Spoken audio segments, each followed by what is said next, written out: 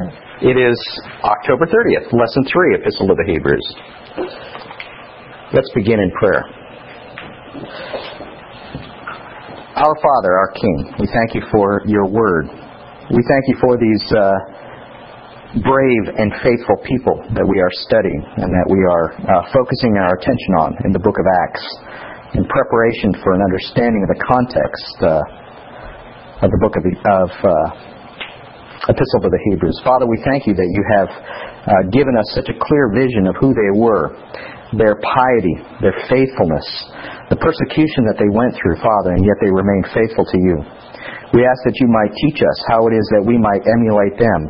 Father, we also ask that you might teach us, most of all, how we might emulate our Master Yeshua. And we thank you for your blessings upon us, and as we open your word, we ask that you might bless us in it, we pray, in Yeshua's name.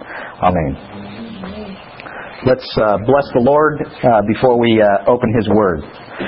Baruch Adonai Hamvorach, Baruch Adonai Hamvorach Leolam Vaed, Baruch Atah Adonai Eloheinu Melech Haolam, Asher Bachabanu Mikol Ha'amim, Venatan Lanu Et Torato, Baruch Atah Adonai Noten HaTorah. Amen. Bless Adonai who is blessed. Blessed is Adonai who is blessed forever. Blessed art thou, Adonai our God, King of the universe, who chose us from all the peoples and gave to us His Torah. Blessed art thou, Adonai, giver of the Torah. Amen. Well, we're continuing our discussion in really kind of getting ready for Hebrews by looking at the context, the historical context in Acts.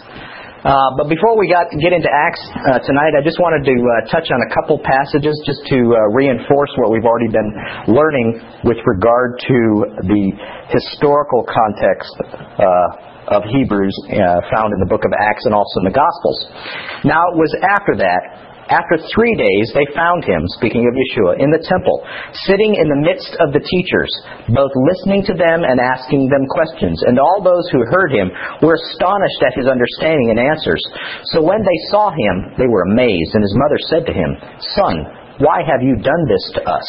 And he said to them, "Why do you seek me? Did you not know I must be about my Father's business?" What is his Father's business? From Luke 2:46 through 49. And why would it ever be in the temple? Here's a loaded question.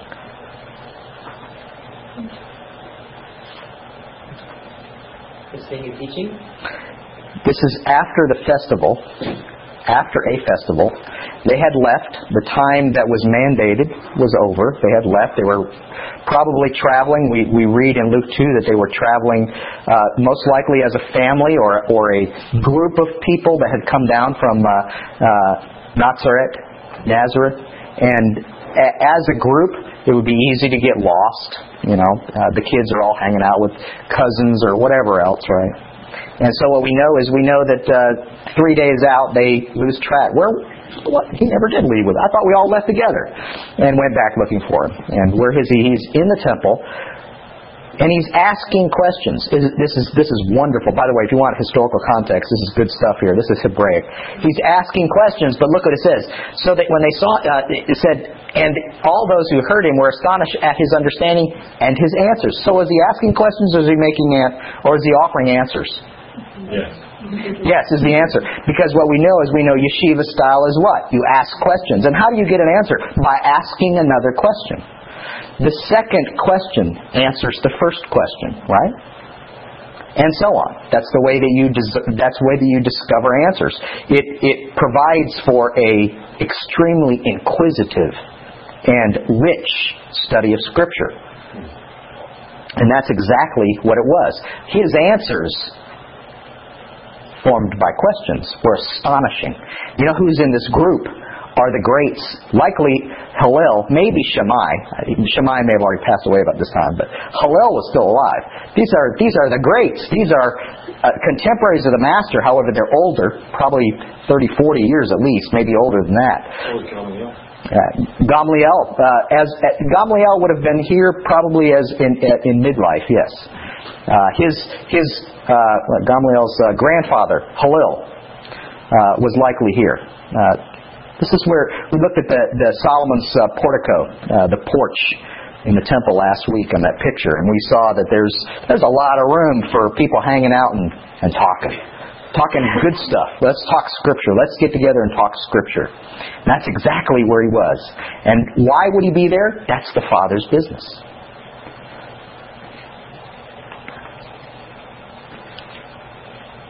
And when he had made a whip of cords, he drove them out of the temple. This is speaking of Yeshua again. With sheep and the oxen, poured out the changers' money and overturned the tables. And he said to those who sold doves, "Take these things away.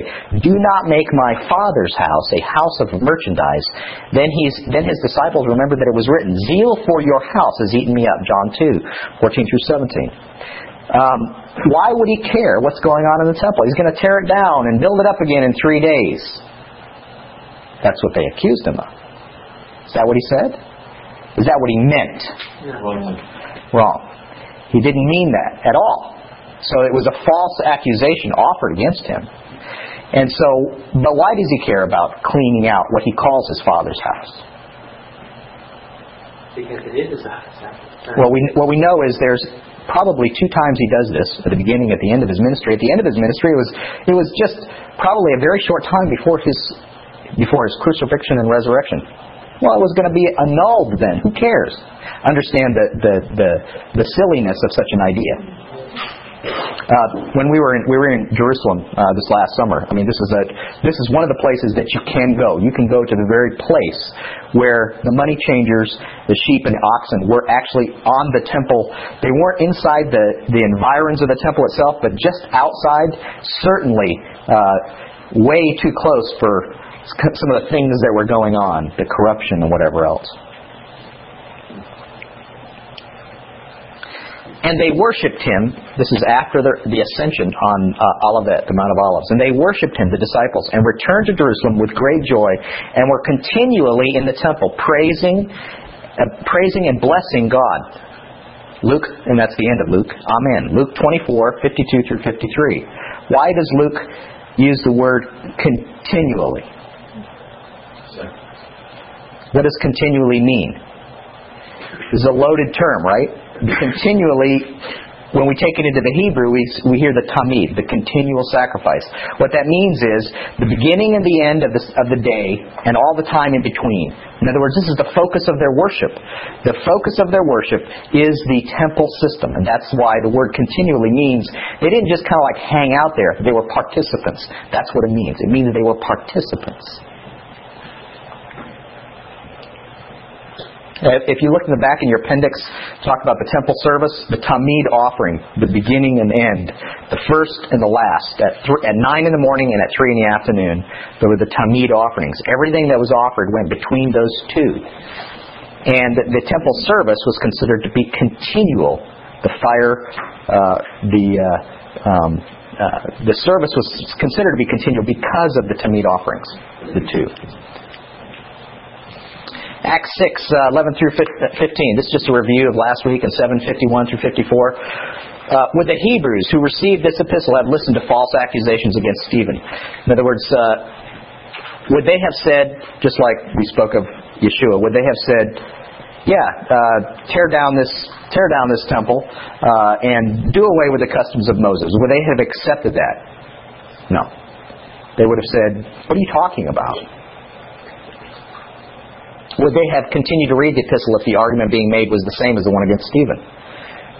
They would have said, this is not a valid... First of all, it comes to us in Greek. We speak Hebrew. It comes to us in Greek. It's abolishing the temple system. Right? Obviously, they did not read it that way, or it would have never been accepted. Because if it came in Greek, they would have already been suspicious. So right away, if we understand their context and what they're and how they would read it, we will understand that they in fact are not talking about abolishing the temple system. Acts 17:10. Actually, I didn't have you look this up, so you can look it up with me.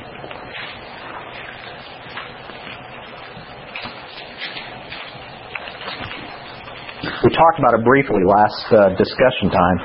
Acts 17:10-12 says, Then the brethren, Immediately, this is from the brethren at Thessalonica. So this is in Asia Minor. Then the brethren, this is in Greece. Then the brethren immediately sent Paul and Silas away by night to Berea, which is also in Greece. When they arrived, they went into the synagogue of the Jews.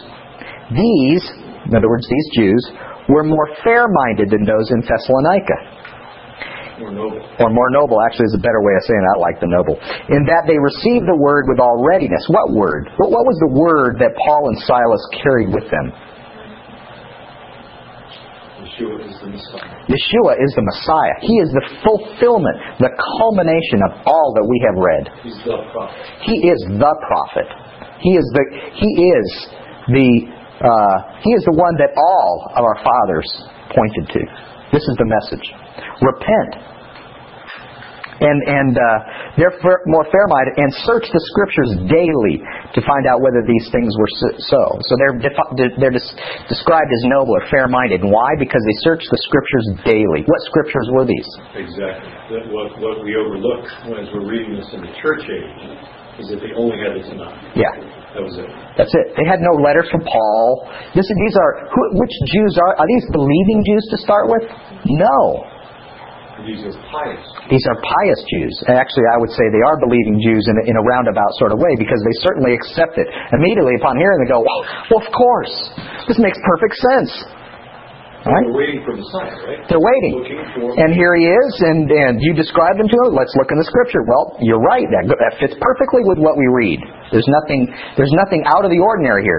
Would those people have accepted this book? This book was not written, most likely not written by Paul. Would they have accepted this book if it had contradicted the Scriptures that they had? Never. What we're continuing to do, and we will again next week as well, what we're continuing to do is to erase the idea that the book of Hebrews was written to keep believers in Jerusalem from leaving Christianity and going back to Judaism. That's the error. If people that promote that are promoting an anachronistic, an out of time. Was there a difference between? We're going to see it today. Is there a difference between believing Jews so far in this book and non-believing Jews insofar as their religion? Religion in quotes. We understand a relationship is the most important, but their religion? You're talking about different sects of the same religion. Different sects of the same religion. And the different sects actually have very widely differing views on certain very important issues, but they are different sects. So that would be like Presbyterians and Baptists today, would it not? Absolutely. So they're both Christians. Exactly. Back in that day, they'd both be Jews. Exactly. If the author of the Hebrews wanted the recipients to leave the Judaic system, just leave that temple stuff. I mean, it's icky. Whatever it is. You all get out of that. And we read Matthew. What did Matthew Henry say? Matthew Henry, our great commentator, our wonderful commentator, when he used chapter 12 of Hebrews, what is his point? That's bad stuff. Y'all, there's good stuff now. Abandon the bad stuff and take the good stuff. And what we've discovered is, in fact, that's not at all the point. This is good stuff. Here's some better stuff. It's not good and bad. It's good and better. What we see is that if in fact he was trying to get them to come out of the system, then why did he come out and say it? He never says it. He never says, abandon the temple, abandon all your Jewish stuff, just abandon it and go back to, you know the truth now. And he never does that. And what we see is that it's a highly technically written book. It's in Greek. There's no question its Greek is pure and just pristine. Very highly developed Greek. But that shouldn't detract from the point that the book is written also in a very technical and rabbinic. Rabbinic is an anachronistic term, but we don't have any other word to use. Very rabbinic. It's consistent with other writings of this period that are very Jewish. Extremely Jewish book, even though it's written in Greek. And that the style uses kal v'chomer, light to heavy, as the most important element in all of its doing. This is the literary point. It's using kal v'chomer. It's light to heavy. This is good. This is better. One thing is good. This other thing that I'm pointing to is better. What is the good? If it's not temple or Yeshua, what is it? Temple's good. What's Yeshua? The temple points to Him. He is the point, right? As opposed to an abolishment, it is a keeping people's focus correct. An abolishment would have been almost necessary at this point anyway, because if the assumptions about the dating are correct, most of the believing Jews have been kicked out of the temple anyway. And we're going to get into that next week specifically, but you're right. Next week we'll finish our Acts overview and then get into the book of Hebrews week after next. But that's exactly correct. They're already going through persecution. But if they're already kicked out of the temple, it would be akin to writing to believers today telling them not to be part of the temple. There is none, so it's kind of why write a whole letter about that? Remember, the dating was important to a degree. If you dated it after the destruction of the temple, then it's kind of like an encouragement that it's okay, the temple's gone. If you dated before the temple, it's an encouragement. Maybe you've been kicked out and you still have something. Yes. Okay. And our recipients, the Hebrews, as we read in chapter 6 of Acts, they're actually Hebrew-speaking believers living in the city of Jerusalem, or at least in Judea. They're observant. They are a temple sect. They are in the temple continually. And even though it is anachronistic to say it wasn't a term that was used then, we would call them part of Judaism today if we were to be fair in our reading of this text.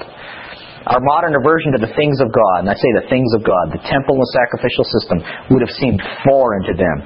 If we were to describe in any way a distaste for the temple or for the sacrificial system, they would think that we were acting as pagan. And let's continue to prove that. Okay, let's look at the different sects. This is a table that you had in your homework. Belief that Yeshua is the Messiah, the way. This is a group of believers within Judaism at that time. This is what they called themselves. This is what they were called by others. The believers. Did they believe that Yeshua is the Messiah? Well, yes, that's what defined them, right? What about the Pharisees? Were there any Pharisees that believed? We'll see next week there were. Absolutely. We know some already. What's some names? Noctimon. Nicodemus, not only is a Pharisee, he's a very famous Pharisee.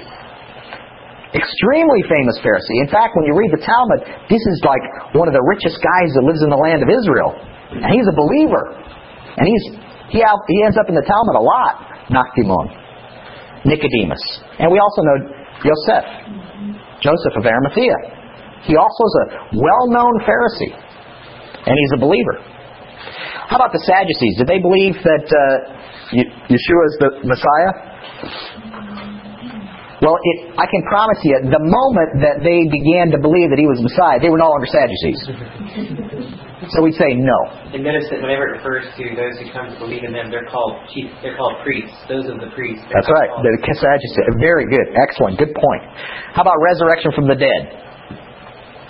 Well, obviously the way believes in it because they see their master, Yeshua, has risen from the dead. It's a main tenet of their faith, right? It's a main tenet of our faith. Not only that He is Messiah, but that He died and was resurrected. This is the main tenet of what we believe.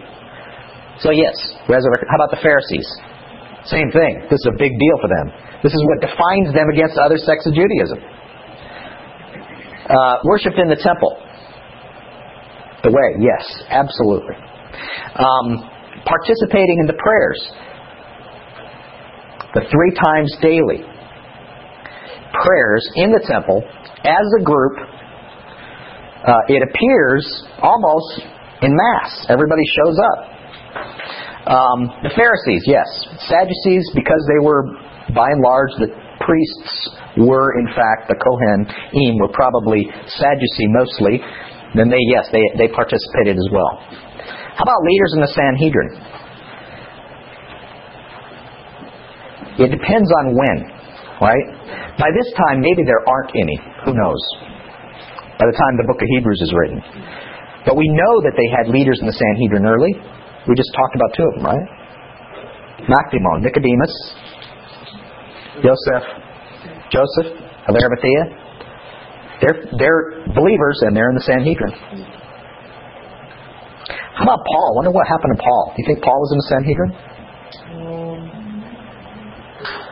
How much you had to be married to be in the Sanhedrin?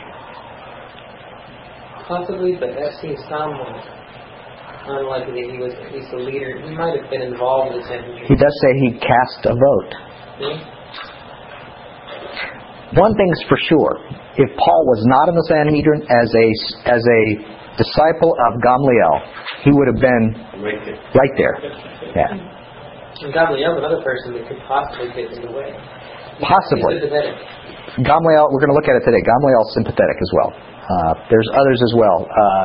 Yochanan ben Zakkai, we would say, is certainly sounds sympathetic when we read of him later. Yochanan ben Zakkai, sometime I'll tell you the story, if those of you who don't know it. He's the one who left Jerusalem in a coffin, but he wasn't dead. When Jerusalem was surrounded by the Roman army. How about enjoyed the approval of all the people? Before the way showed up, the Pharisees would have been the ones that would claim this title. Because the Pharisees were not nobility, by and large. They were generally common people who, by their extreme piety and their revering of Scripture, actually gained a lot of popularity with the common people. Sadducees, no, they didn't.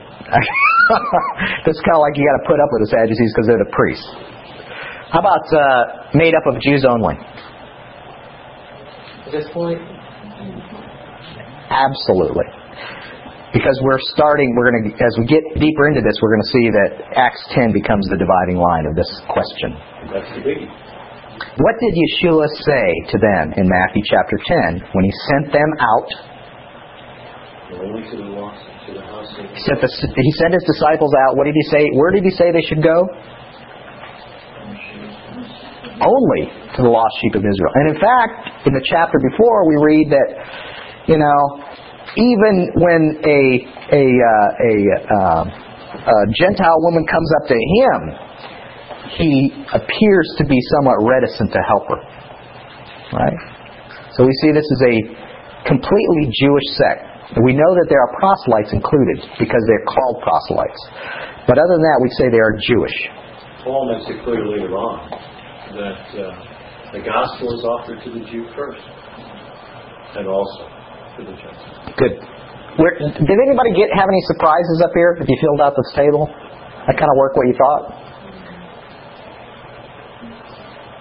We had put that the way have no leaders in the same team. It would depend on when you did it, When you're thinking about it. Yeah. So. And to be fair, I said some of this you may not be able to answer yet because we've only gone up through chapter, I think it was through chapter 9.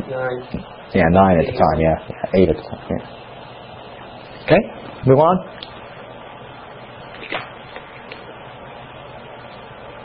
All right, let's go to Acts again. 9:4.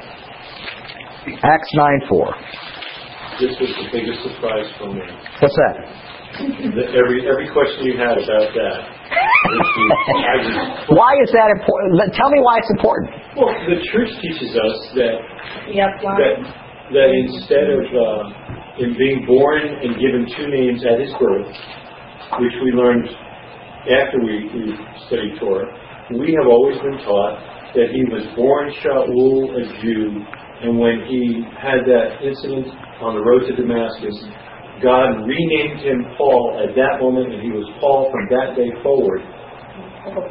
Paul the Christian. Why is that teaching important? Do we have some other basis for that? I mean, it's not out of the blue. They didn't just come up with that. What's the basis for that? It's something like the parallel of that with Abraham. That's it. Abraham. There's always a renaming when there's a change of something. Exactly. Abraham goes from being a Gentile to being father of Israel, right? Jacob.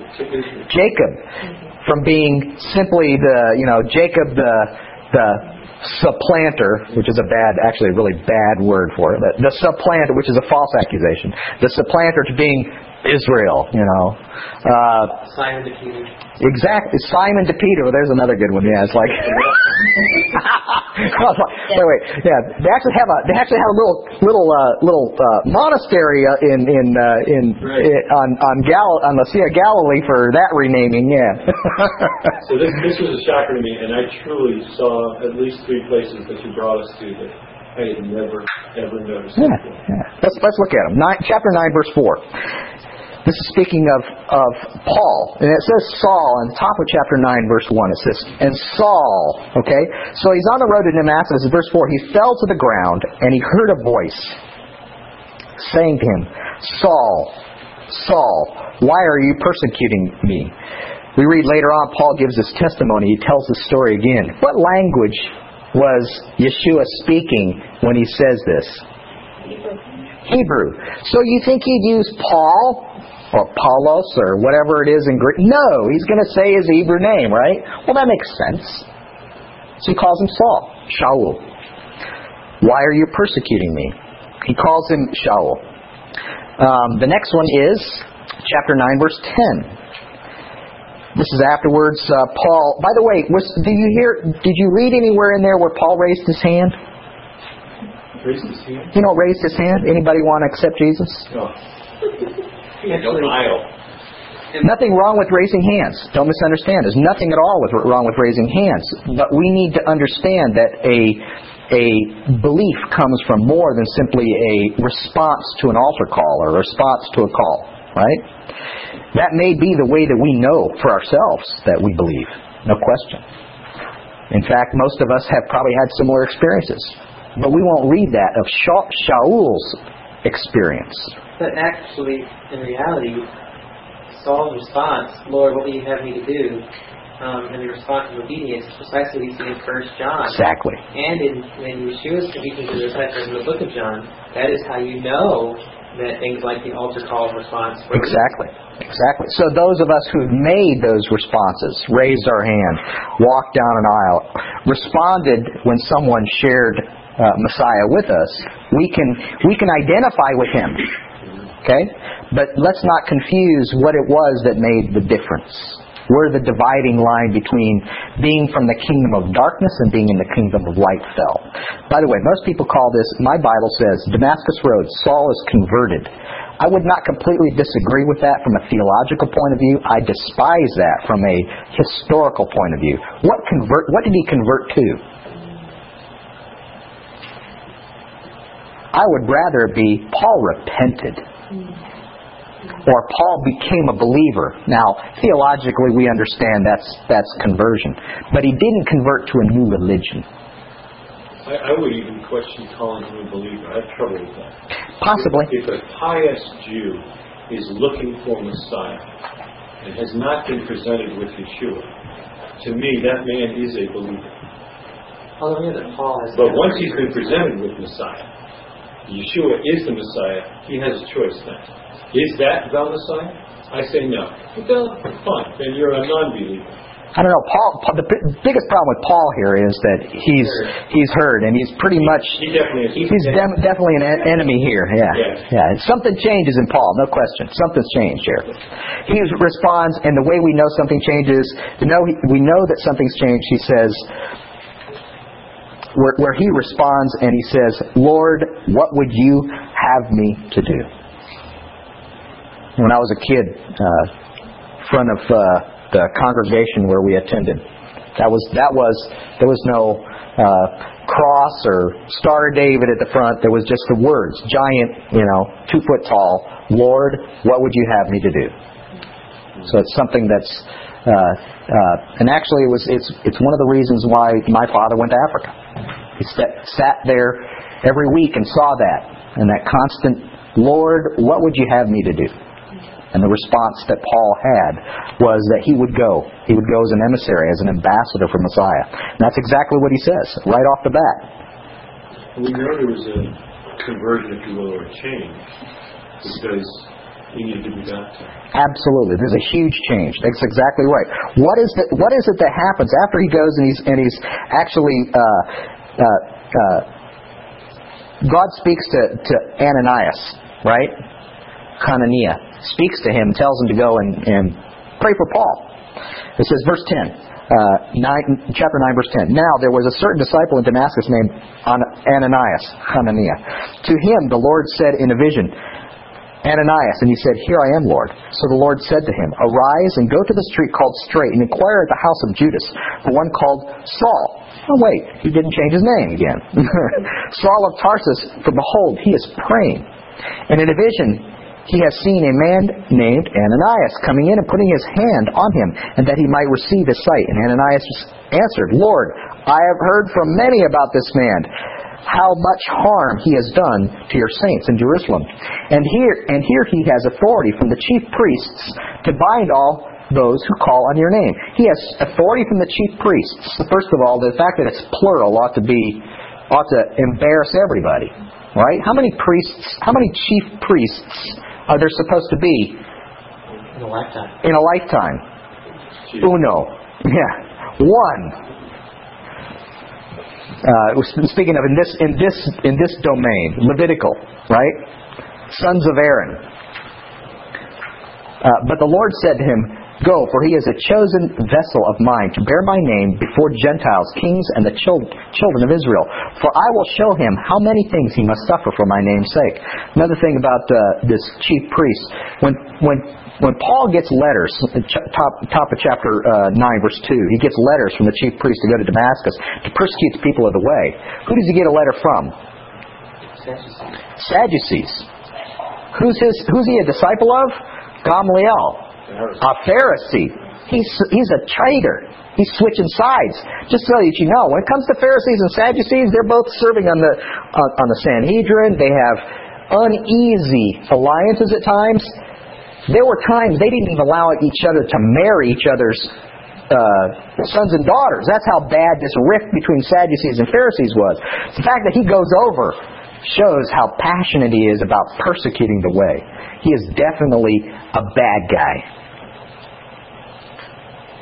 Let's go to chapter 22 of Acts, verse 12. Something about this Ananias.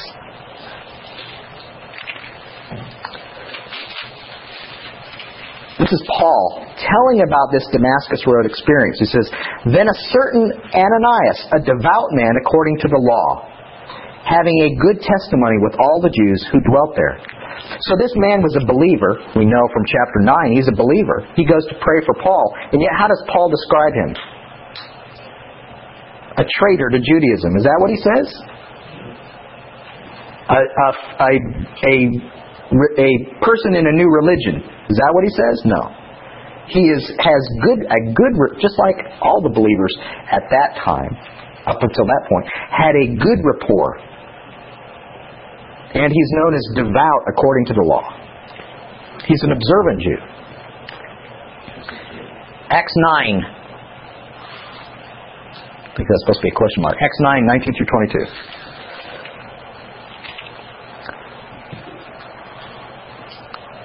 So when he had received food and was strengthened, then Saul spent some days with the disciples in Damascus. Again, he's Saul. He's not Paul.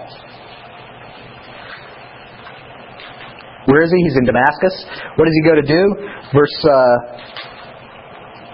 20. Immediately he preached the Messiah in the synagogues, and he is the Son of God. Then all who heard were amazed and said, It's not the one who destroyed those who called on this name in Jerusalem, and has come here for that purpose, so that he might bring them bound to the chief priests? But Saul increased all the more in strength, and confounded the Jews who dwelt in Damascus, proving that this Yeshua is the Messiah. They decide they want to kill him. Enough of this nonsense. Maybe Ananias was a little bit more undercover than Paul was, maybe. I don't know. I don't think Paul ever could be undercover. Chapter 9, verse 26 through 31. Yeah, I think you're right. And when Saul had come to Jerusalem, what area is he getting Saul still? Okay. Why did he go to Jerusalem? And actually later on in the book we find out even more distinctly why. But why did he go to Jerusalem? Well, that's where he's from, probably. He's going to meet with the other disciples. Yeah. But actually, later on in the book, he tells us why he went. He says he went there to pray. Where does he go? He goes there to pray in the temple, is what it says. Did God rename Shaul to Paul because of conversion to the new religion, the new Christian religion? No, that's just not true. In fact, we can find it all the way through the Acts. He's called Paul and Saul. Does anybody know why? Why is he called Paul sometimes and Saul sometimes? I think it has to do with who he's talking to, between Greek-speaking peoples and Excellent. Jewish peoples. That is the reason, but there's a supposition as to why not just transliterate. Didn't his Greek name, didn't his Shaul Hebrew name in Greek come out as proud or? Yeah, it's supposed that Saul, in transliterating into Greek, was basically conceited, and it was also a word that one used for a woman of the night. So it was a crude thing to call someone. Yeah.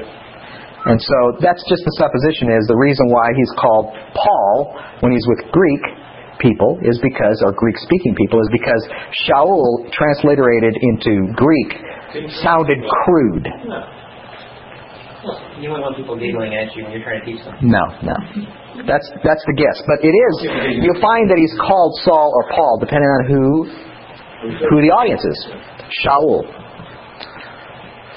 Acts 10, 1 through 6. Let's go. Moving on here. This is a breaking point that we see. The book of Acts probably could be divided into two parts. Up to chapter 10 and after chapter 10. Cornelius is not Jewish. What is he? Italian. There you go. A devout man, verse 2, and one who feared God with all his household, gave alms generously to the people and prayed to God always. So here's how Luke defines devout, and later on we're going to find that the angel defines devout the same way. Question. What? It says he's praying to God continually. Is that the same word as earlier? It says always, but yeah, could be. There's no question here when we look into it. There's a reason why that might be used. It's related. Just hold on to that thought for a minute because it comes back to that. He feared God. He gave alms and he prayed. Okay. Those alms, at least in the New American Standard, appears to be money given to the Jewish poor. No question. Yeah. And the reason why is because, first of all, the phrase "feared God" is a loaded term as well. He's a God-fearer. He's a Gentile. He's a God-fearer. In other words, he's accepted by Jews as a halfway. He's halfway here. He hasn't converted yet. But he's not Jewish. Understand the difference of conversion. Conversion in the first century would have meant that he had to be circumcised and pay the temple tax and pay once a sacrifice and immersed. Then he would be considered Jewish, even though he didn't have Jewish blood. Okay, as Hillel said, when he came up out of the water of the mikvah, he would be an Israelite indeed. But he didn't do that. He was in between, right? He was likely accepted by the Jewish community because he was very generous. Any other Hebraisms there?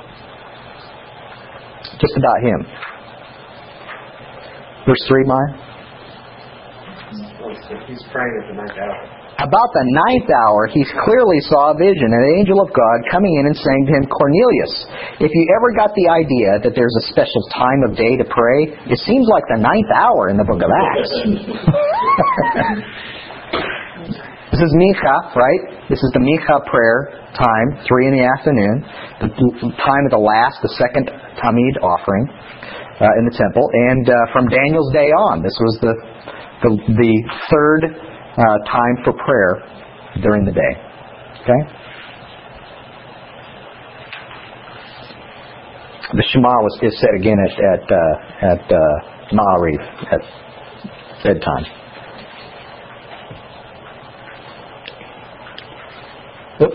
What hour? Yeah, we saw that.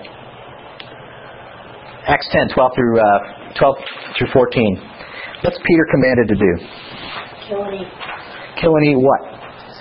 Something comes down in a. Well, first of all, he's at a tanner's house. He's at a tanner's house. Number one, this is like, of all places it'd be hard to keep clean, but it must have been, right? This is like your senses, would not your senses have been, your senses about what is clean and unclean from a ritual standpoint, would they not have been heightened staying in a tanner's house? Absolutely. And he goes up and he's hungry.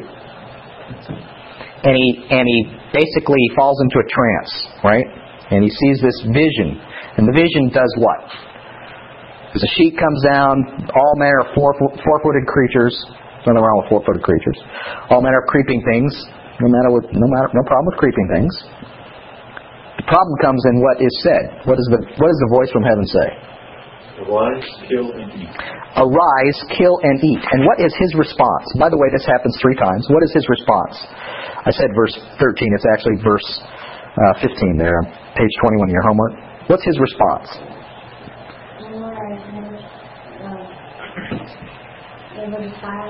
She multitasks. She can draw and answer. No, not so, Lord. I've never eaten anything uncommon or unclean. 2 different things. I've never eaten anything uncommon or unclean. Not so, Lord. Obviously, we can know then by what he's seeing, there's something in that sheet that he shouldn't eat, right? And he says, not so, Lord.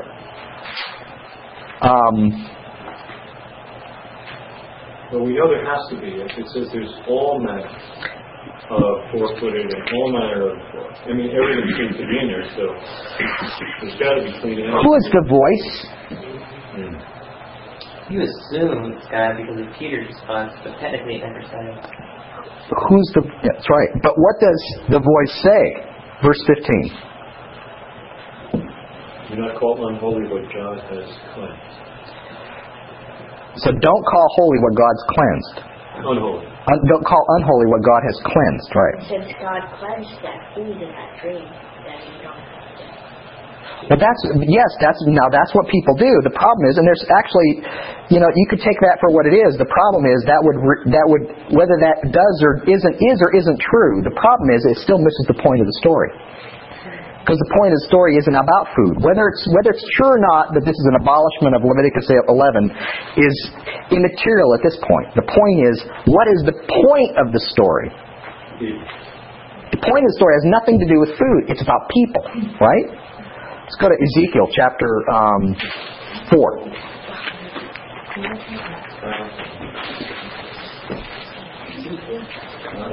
I can't see how any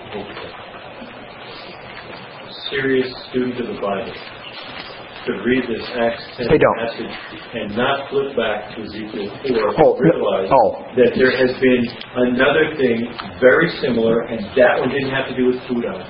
But it had to do with the same thing. You bet. It had to do with exactly the same thing. Look at Ezekiel chapter 4, verse 9. And this may be why Peter gets it. Peter's a student of the Word. This may be why Peter immediately understands what's going on. 3 times this happened. He says, not so. He says, no, whatever I say is whatever I cleanse, or whatever God has cleansed, don't say common. Because Ezekiel 4:9 says, this is God speaking to Ezekiel. Also, take for yourself wheat, barley, beans, lentil, millet, and spelt. Oh, here's these. But Shannon, what is it? 7 grain? Don't you love that? 7 grain bread, Ezekiel bread. Yeah, but got to cook it over what? Said, put them into one vessel. So anytime somebody tells you, oh yeah, it's healthy for you, all you have to do is say, have you read that passage? How are you cooking it? Put them into one vessel and make bread of them for yourself. During the number of days that you lie on your side, 390 days you shall eat it. And your food which you eat shall be by weight 20 shekels a day. From time to time you shall eat it. You shall also drink water by a measure, 1/6 of a hin. From time to time you shall drink. And you shall eat it as barley cakes and bake it using fuel of human waste in their sight. But here's the reason why. Listen. Then the Lord said, so shall the children of Israel eat their defiled bread among the Gentiles, where I will drive them. It's about Gentiles. It's about being among Gentiles. This is the picture. Also, God is teaching him something that the priest should have been teaching him. Exactly. Because if you read further forward in Ezekiel 44, you used this passage one time when you were talk about the Levites? About the Levites, but also between what's holy, unholy, and clean and unclean. That was what they had been commanded to exactly. the people. What was holy and what wasn't, what was clean and what wasn't unclean. And they had not taught him this. Exactly. Exactly. So, but God, by the way, God does relent and says, okay, it can be It can be other than human waste to cook it over. Yeah. But the most important thing here is that it's being used to describe something, and we see this again and again in Ezekiel's life. He gets these weird things, lie on your side, and this. How about Isaiah? Go naked for 3 years. I'm sorry, is this the command that we're all free to go naked now? No, that misses the point. What is the point of what he told them to do? That's what we're supposed to be getting from it, not as if it's some sort of command that we're all freed from that law, The laws of modesty no longer apply because God commanded Isaiah that he was supposed to go naked for 3 years, Isaiah 20. I told you that.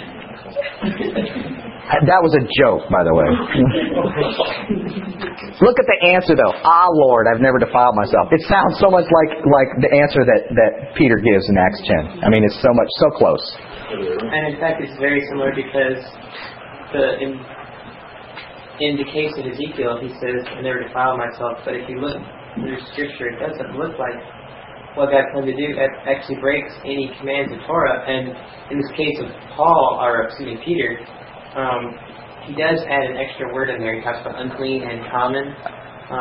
And so it's possible that he was also concerned about additional laws, which is precisely what's going on with respect to Gentiles. It is. To be fair, you could derive that it would be wrong to cook over human waste. Whether you could derive it. That's right. When it talks about going to war, where you carry your spade, yeah, absolutely. So you could derive it, even though maybe not a direct command. Anyway, the command to Ezekiel was a picture of defilement of Jews among Gentiles. Guess what? That's exactly what we're getting when we get into Acts chapter 10. Go to Galatians 1:8.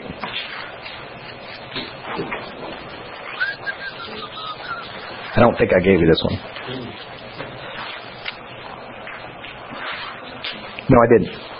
But even if we or an angel from heaven preach any other gospel to you than what we have preached to you, let him be accursed.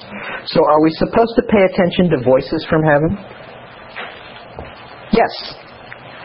With one exception. What's the exception? We would never pay attention to a voice from heaven that tells us to violate the written word. In Jewish literature, it's called a bat kol, a daughter's voice. A voice from heaven is called a bat kol, a daughter's voice, a still small voice, telling me to do something.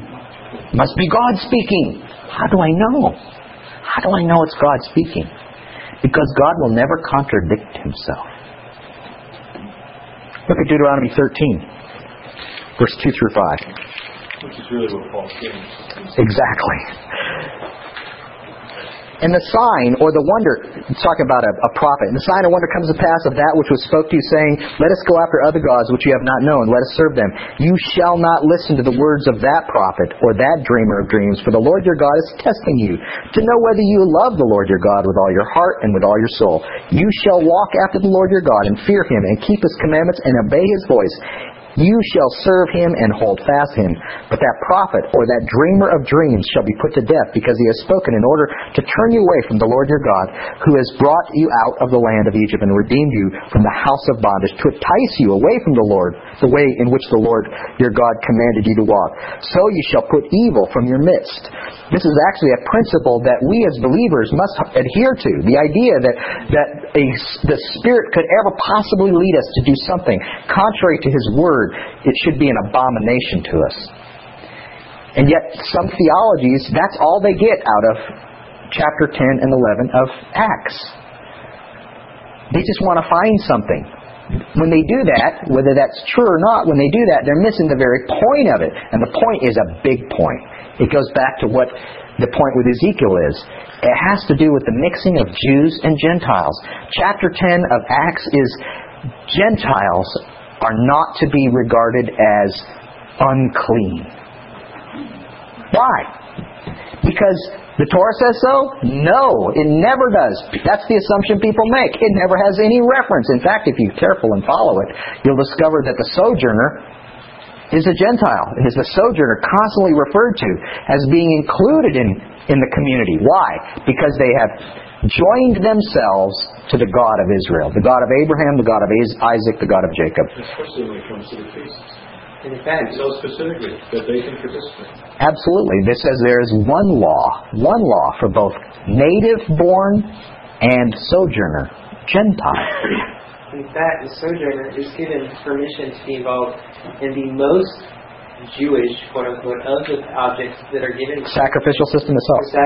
The sacrificial system. That's right. Which is actually against, in some ways, what's going on at the time, culturally, in the first century, where the Jews were not allowing the Gentiles to have any real part in it. They're at a distance. Not to go a lot deeper into this, but just so that you get a historical context, in the first century, it's not completely incorrect that they had distanced themselves from Gentiles for several reasons. First of all, historically, just 150 years, actually from this point, from the book of Acts, about 200 years earlier, the time of the Maccabees, there had been this huge move towards becoming more like the other Greek colonies, because the land of Israel was under the Greek Seleucid Empire. And because of that, there was a movement away from the things of God. That's where the term Hellenist came from. They started speaking Greek. They stopped participating in the temple system. They built a Colosseum in a gymnasium rather in Jerusalem. Basically, Jews were just like everybody else. They were Greeks. They stopped circumcising their sons. It's a big deal, and that's where the whole story of Hanukkah and the Maccabees comes from, is this idea that no, we must remain the people of God distinct from others.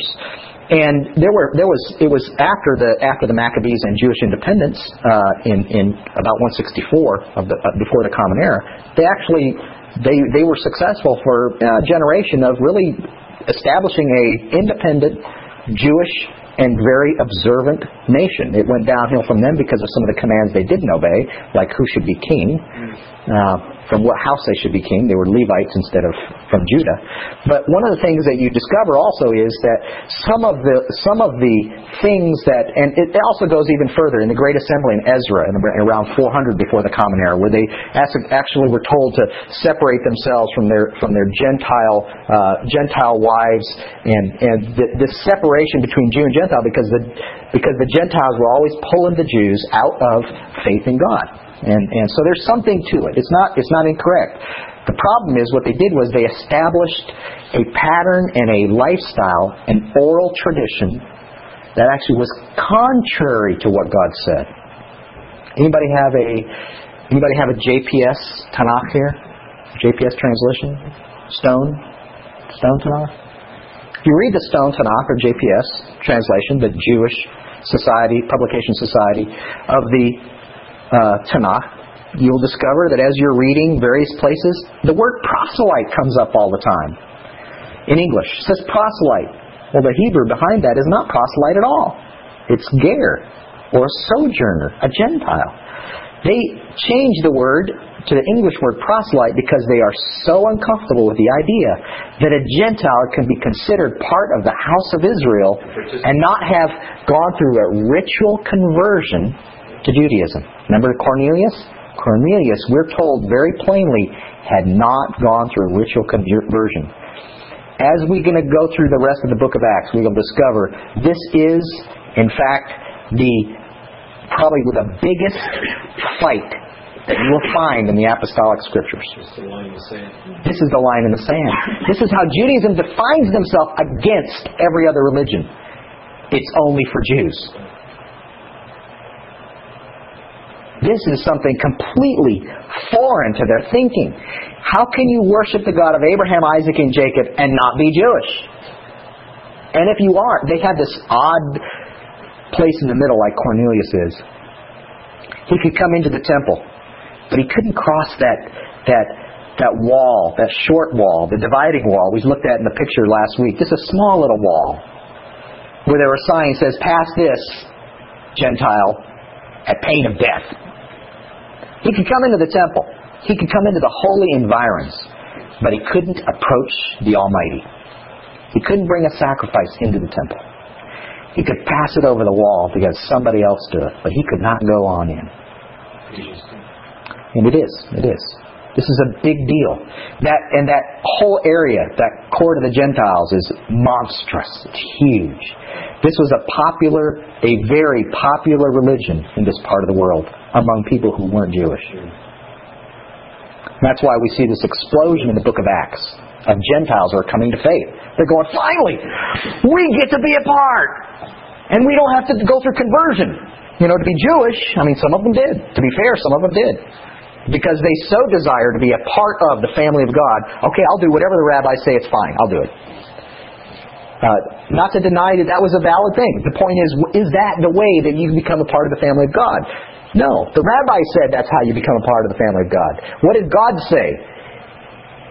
They joined. How did they join? How did Rahab become a part of the family of God?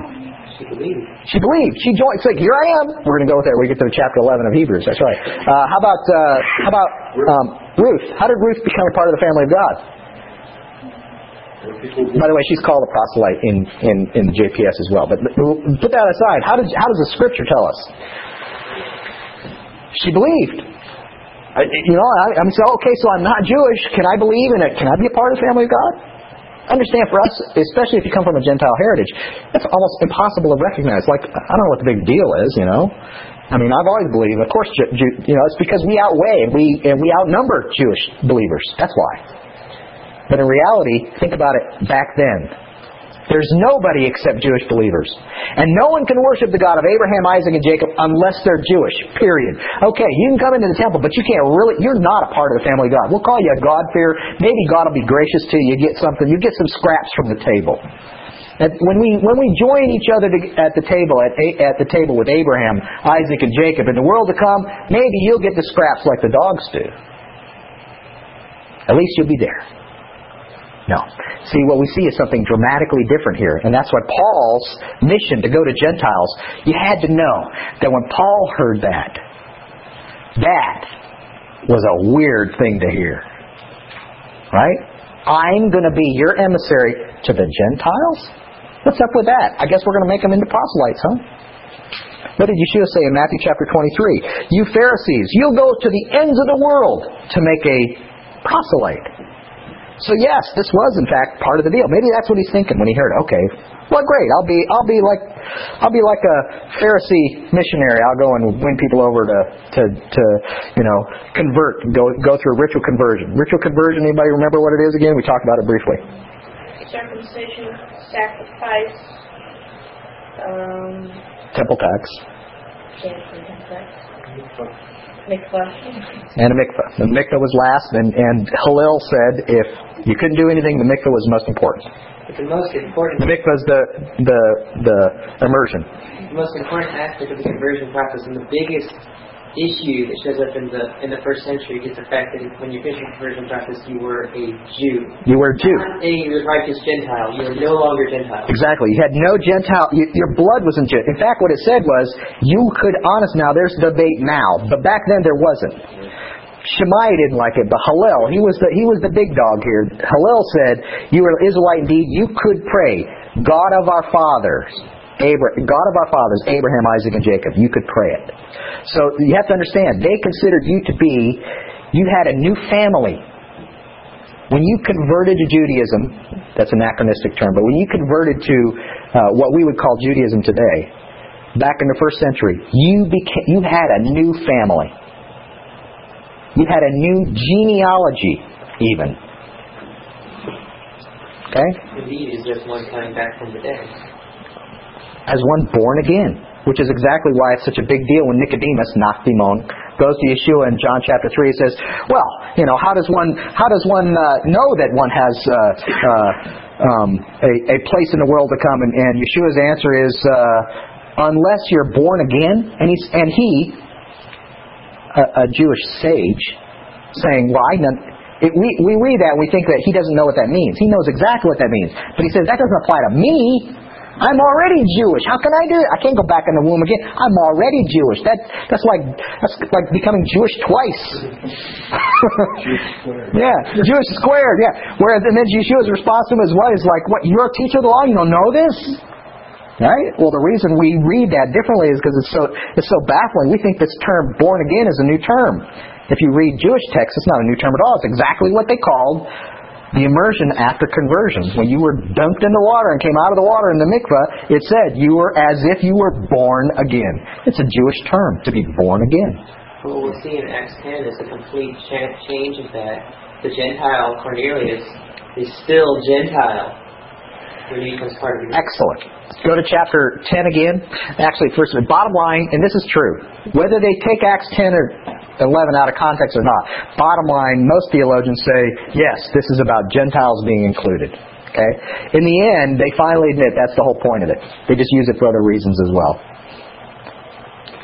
Which wasn't really the point of us getting into it, but anyway. Acts 10:15. What's Peter's vision about? He tells you what it's about. This is what he understood. What he hears. What God has cleansed you must not call common. And what did Peter say that the vision was about? In chapter 10, verse 45, and then 48, and also then in chapter 11, the council themselves say. What did they say it was? 10:45. These folks are part of us. While Peter was still speaking these words, the Holy Spirit fell upon those who heard the word, speaking, he's been Cornelius' home.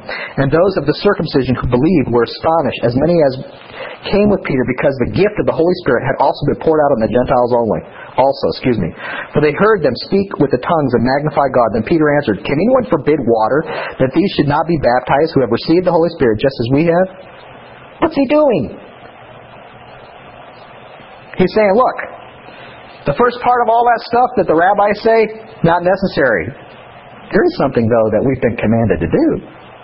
There's been a change in status. They have been born again. Let's make it right. God has granted repentance that leads to life. And He commanded them to be baptized in the name of the Lord, and they asked them to stay many days.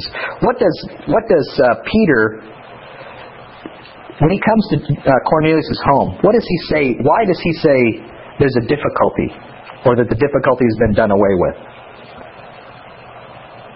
Is it against the law? Is it against the Torah for him to go into a Gentile's home? Verse 28:10. Then he said to him, You know that it is unlawful, how unlawful it is for a Jewish man to keep company with or go to one another of another nation. But God has shown me that I should not call any man common or unclean. It's very unfortunate sometimes when these words are put into English because they do not convey the truth. The word unlawful is not used. That would be some variation of anomia, or against the law, or an iniquity, or a sin. That's not at all what it says. It wasn't against the civil law.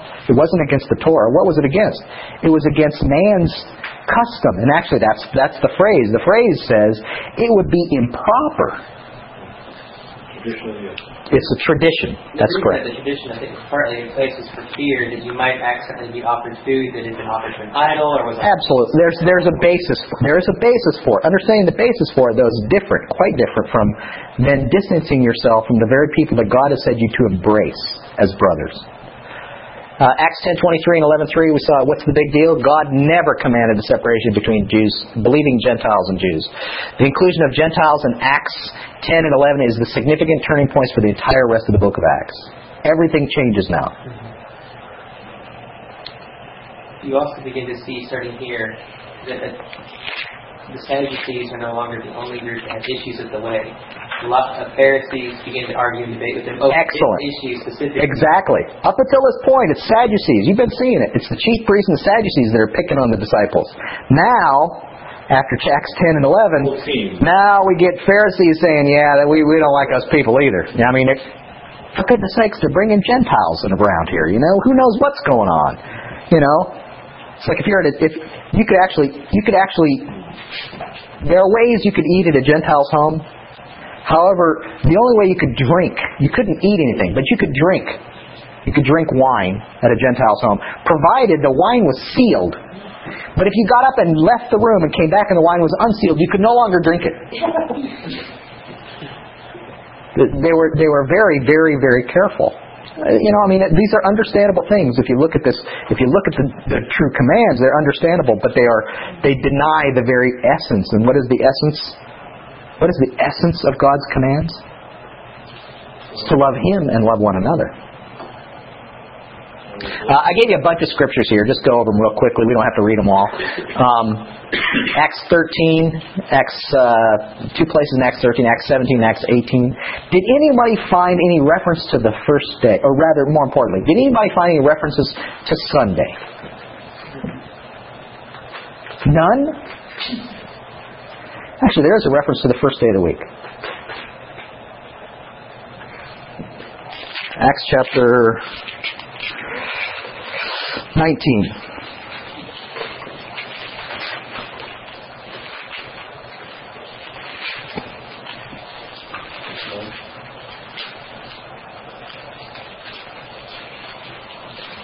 No, it's not 19. Maybe it's 18.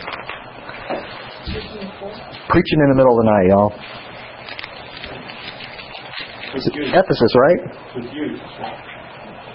Yeah. Towards the end. Eutychus. In chapter... Is it 17? No. Is that far back? Anyway, that's it. Eutychus, he preaches all night. Says that the first day of the week, guess what? There is no such thing as first day of the week. The Greek doesn't say the first day of the week. Try and find the first day of the week in Greek. It doesn't exist anywhere in the Apostolic Scriptures. You know what it says? The first of the Sabbaths. Plural. Sabbaths can be read as a week. Sevens. It's a 7. So that's why it was used that way. But even then, you can't find reference to them meeting other than daily. Yeah. Sunday is not a, quote, New Testament belief. One of the six. That's right. Nothing wrong with meeting on the seventh day, or meeting on the first day of the week. Nothing wrong with it at all. But don't claim it's the day that has replaced the Sabbath, because it hasn't. What else did we see in those passages? Where is Paul constantly going? The synagogue. Now, to be fair, the synagogue is not a Jewish thing. We've only used that word for Jewish things. The Scriptures actually have. James chapter 2 actually uses the word synagogue. When someone comes into your synagogue, a man comes into your synagogue, a rich man comes into your synagogue, it will give him a special place. We usually translate it in English, though. We feel uncomfortable with that. The translators don't like that, so they change it to when someone comes to your assembly. Whereas every time it talks about an assembly in the book of Acts, the translators say a synagogue of the Jews. So they're trying to make a differentiation between... Because you're pulling them out of there. Well, they were trying to make a difference between the church and the synagogue, as if there is such a thing as the church, and as if there isn't such a thing as synagogue. To be fair, he goes to the synagogue. Where is it that Paul goes to meet? And it's not a mission field, because he goes there after they believe as well. He goes to the synagogue. So, that's just Hebraism. Okay? Jewish things. Chapter 19, 24... And 24, 20. What are these believers called? This is your homework on, on the page, finishing up here, page 23. What are the believers called? Acts 9:2. Actually, it says 9:9 there. It's 9:2. And 19:9. What are they called? The way. When we get later on into this, about 4 weeks from now, this is going to have a lot of significance. Why they called themselves the way. And it may be ways that, John 14:6, I am the way, the truth, and the life, Yeshua said. I am the way. Certainly that has a bearing on this use of this phrase. But as well, there are other places that it talks about the way that is very important to understand. So the way. Chapter 24:5, if you had 23:5 there on your homework on page 23, it was 24:5. A sect of the Nazarenes. That's what they're called. They don't call themselves that. A sect of the Nazarenes. Does everybody know the difference between a cult and a sect? A cult is something on its own. Not accepted by others. Right? So to say that, not to be disparaging, but to say Mormons are a cult of Christianity. is not an incorrect thing to say. They are not a sect of Christianity because most of the other people that call themselves Christians would not include Mormons. Do you understand that? So a sect is people who are recognized by others within a group, but just simply are different from themselves. So to be called a sect of the Nazarenes means that other Jews considered them to be Jews. Okay? Or the same religion, as it were. The way is also called a sect in 24:14. And in Acts 11:26 and Acts 26:28, there's two references, the only two references in the Apostolic Scripture to being called Christians, or little messiahs, followers of Messiah. It shows up in 2 Peter 3. Yeah, it does. You're right. I'm sorry. You're right. Yeah. The twice in Acts here, though, called Christians. What is the reference? What's the focus of being a Christian in the book of Acts? Is it defined as something different from the way? No. What is the word Christian mean? Not what it's come to mean. What did it mean then? It says who your teacher is. That's right. That you're emulating Messiah. your master. Right. Who is Messiah. That's why believers who are sensitive to that today call themselves Messianics, as opposed to, but not distinguishing themselves from Christians, but simply saying it's easier for me to say Messiah because understanding that there are a lot of people who have called themselves Christians over the years. Adolf Hitler, among many others who certainly weren't. And how do we define ourselves better? It's not to distinguish yourselves as different from, but how do we define ourselves better? And that's why people are maybe sensitive, use different words. You know, I know people who say the way until the way started up as a cult. Now there's no people who claim to be part of the way anymore. I hear a believer a lot. Which I don't know. But none of these terms are distinct from what we would call today Judaism. And this is the great historical research and efforts of giants in the last 50 years, is to recreate the first century as a historical record. But the book of Acts does it for us as well, and actually does a better job because it's quite well defined and authoritative. We continue to see, and we have one more week of going through Acts, these cultural changes that believers are having to undergo. Their religion, again, remember, the ritual itself, the actions they were going through, we might define as religion. Its relationship with the Almighty was their focus. But the things that they did were the same. Their culture was having to undergo change. How difficult was it for them who had been raised, not truly understanding the difference? Peter, now understand, at the time of Cornelius, Peter's been a believer for a long time. And he still hadn't figured that one out. The dramatic change that goes from saying, God never did tell us to stay away from Gentiles. It never dawned on me that we should be including them. Why would Well, he told us not to go to them. He's immersed with Jews. He's not bumping into them. Exactly. And when he does bump into them, it's within the context of first century land of Israel. That's right. This is a cultural change, and this is a hard thing, very hard thing. We cannot imagine how hard it is for them in the first century to deal with this cultural change. It's a huge shift. It seems wrong. And as we go deeper into Acts, we're going to discover next week, Acts chapter 15, there are a lot of believers that are saying, this is just wrong. We can't do this because there are clear things in Scripture that we are not supposed to just roll over and say, well, that's fine.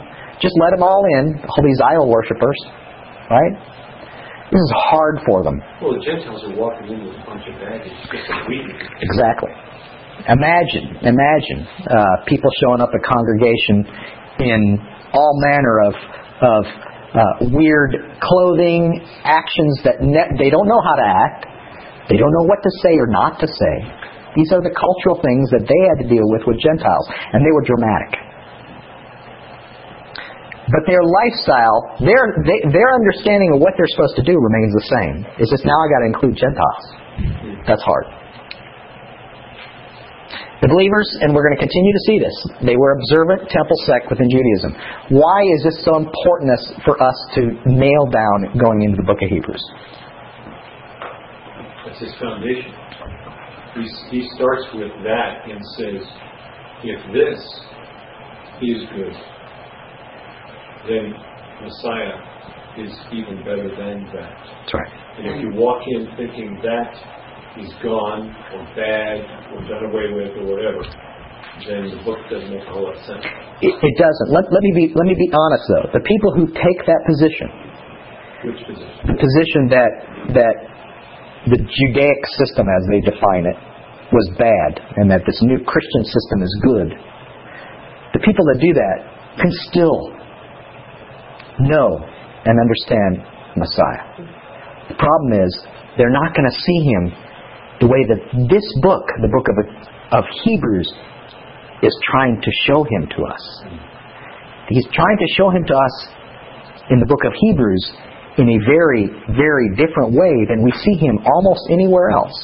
And really, if we read Hebrews in that way and understand Him in that way, when we go back to the Gospels, we're not going to see a different Yeshua. You guys have seen that before. It's like, okay, there's the Christianity that Paul started, and then there's the Jesus thing, whatever that was, right? There was a shift there. Acts chapter 2, all of a sudden everything changes, right? And what we do is, if we take the book of Hebrews and we get this nailed down, and how God has revealed who Messiah is, and how it relates to all that system, the temple system, the sacrifice, how it relates to all that, then we begin to understand that when we go back and read the Gospels, nothing's changed. We can't go to Acts chapter 2 and go, okay, here's the dividing line. This is where this has happened and this is where it hadn't happened. We'll begin to understand that instead of there being two sides to this, a dividing line in your Bibles between John chapter 21 and Acts chapter 2, that there is no dividing line. And wow, even then when you go back to Matthew chapter 1 and Malachi chapter 4, there's no dividing line there either. It's like it's all one. It's one faith from the beginning to the end. That is the point of looking at Hebrews this way, because Hebrews this way will help us to better see all of Scripture as a union, as a united, as one thing, one faith, not separate. And what set these people apart from the Sadducees was the belief in the resurrection of the dead. What set them apart from some Pharisees was the belief that Yeshua was the Messiah. And what set them apart from both is their inclusion of the Gentiles. This was the end. This is the limit. We can't go beyond this point. You're going to include Gentiles. This is way, way out of line. Okay? I'm glad that He decided to include Gentiles. Let's close in prayer. Anybody have any final comments before we do? Let's close in prayer. Our Father, thank You for this day. We thank You for Your Word. We thank You that You promised to Abraham thousands of years ago that the Gentiles would be blessed in Abraham's seed.